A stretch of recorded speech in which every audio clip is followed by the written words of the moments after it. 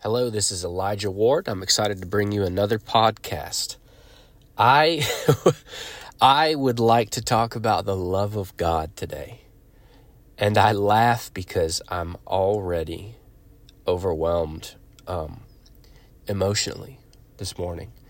And I know that seems to be the song of my life when I try and do these podcasts and try and pull myself together long enough to actually string a few words together into a sentence for about 10 or 15 minutes.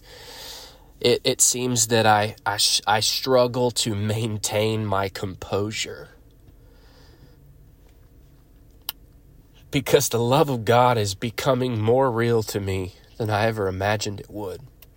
The good news of Yeshua HaMashiach, my saving King, seems to be getting better every day. And so I can't apologize for struggling to maintain composure because I'm living in a reality where I'm completely dependent each and every day on the willingness of Yahweh to encounter me and to shower me with love and to invite me into a realm where the love of God is shed abroad in my heart. I want to read you a quote that I've been clinging to for the past year and a half, I guess, and it's a quote by A.W. Tozer. I don't have it up in front of me, but I can get really close without paraphrasing too much, but A.W. Tozer said this: "An infinite God can give all of himself to each of his children. He does not distribute himself, that each may have a part. But to each of his children, he gives all of himself as fully as if there were no others. To each of his children, he gives all of himself as fully as if there were no others." And that quote has been rocking my world for the last year and a half because I'm beginning to discover Yahweh as a father. And not just a father who has many children, but I've been discovering him as a father who is completely and exclusively devoted his entire attention, the full measure of his affection on me. And that doesn't mean that I haven't had to walk through some very difficult things. The fact that I'm struggling to maintain composure at the revelation of God's love does not mean that I haven't walked through some very difficult times over the last couple or few years. I would go as far as to say it has been in some ways the most glorious, in many ways the most glorious and victorious couple of years of my life. But it's also been some of the most challenging. And so I want to just share a couple things that the Father's been reinforcing in my heart as he reveals the love of God. The first thing is this. I had a dream recently. And when I say recently, I mean probably about 6 to 8 months ago. I had a dream. And the entire dream was this. I saw this beautiful, brand new sports car. The sports car was red. And just from the looks of it, I could tell it had a lot of power. This car could go fast. This car could go far. This car was brand new. It had all the gadgets. It was very expensive. But the most important thing about the vehicle was not what it was capable of. The most important thing about the vehicle was what was written on the license plate on the front of the car. On the front of the car, I saw on the license plate, it just said, "Case closed." And it struck me in the dream when I read the license plate as it said, "A case closed." I woke up and I immediately remembered Romans chapter 8, verse 1 in the Passion Translation. And it says this. It says, "So now the case is closed. There remains no accusing voice of condemnation against those who are joined in life union with Jesus, the Anointed One. And that scripture was something that the Father used for hours on end in my time of prayer over the last couple years. I've heard that just on repeat in my spirit as I would engage in either prayer at the homestead, our church in Mobile, Alabama, or in my office at home when I lock myself in my office and spend time engaging. I would just hear the good news that there is no longer a seat of access into my heart and into my mind for any accusing voice of condemnation to have a dominating presence that would dictate the way that I carry my thoughts, that would produce the actions that would become ultimately my life. Because my life is made up of the things I do. The things I do began with a thought. And if those thoughts that you think that initiate the things that you do are not steeped in the revelation of the love of Abba, if your thoughts, your daily thinking are not absolutely saturated by the good news of the love of Yeshua, it produces a life that you end up one day looking back on and carrying a sense of regret, or carrying a sense of heaviness, or feeling like you were born for more than this. And so the love of God has been outfolding this revelation of just how deep his love runs, is that it would address issues that are deep in my heart that I thought I had dealt with years ago, that remained,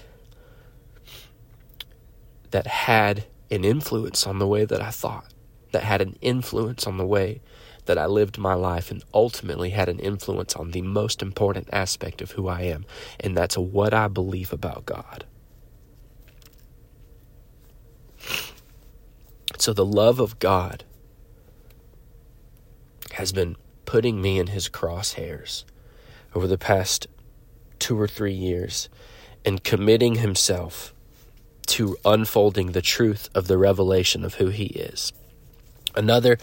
I want to read another scripture that I've been marinating in, for lack of a better word. Actually, I think that's the best word. Marinating in for a long time now, and that's Romans 8, verses 14 through 16. Another thing that the love of God has been singing as a song over my life, as I learned to discover in deeper measures with progressive revelation the truth of who he really is as Yahweh and as Abba. It says this: "And you did not receive the spirit of religious duty, leading you back into the fear of never being good enough, but you have received the spirit of full acceptance, enfolding you into the family of God, and you will never feel orphaned. For as he rises up within us, our spirits join him in saying the words of tender affection, 'Beloved Father.' For the Holy Spirit makes God's fatherhood real to us as he whispers into our innermost being, 'You are God's beloved child.' As he whispers into our innermost being, 'You are God's beloved child.'" And he's been declaring this over me and allowing the revelation that he is my beloved. He is my devoted, and I am his beloved. Allowing that to run deep in my heart and to address issues and questions and doubts that stemmed from the reality that I didn't fully believe, as much as I thought I did, that he is good and that I am his beloved child. And that scripture is something that I have declared in certain situations that I would encourage you to declare over your life and over the things that you're walking through, because you can take the application of that last verse 16, that says, "For the Holy Spirit makes God's fatherhood real to us as he whispers into our innermost being, 'You are God's beloved child.'" That applies in every circumstance. I've heard him saying this over the last couple weeks. I've heard him saying stuff like this. For the Holy Spirit makes God's fatherhood real to us as he whispers in the middle of our anxiety. You are God's beloved child. As he whispers in the middle of depression, you are God's beloved child. As he whispers in the middle of financial pain, financial pressure, you are God's beloved child. Even as he whispers in the middle of your divorce.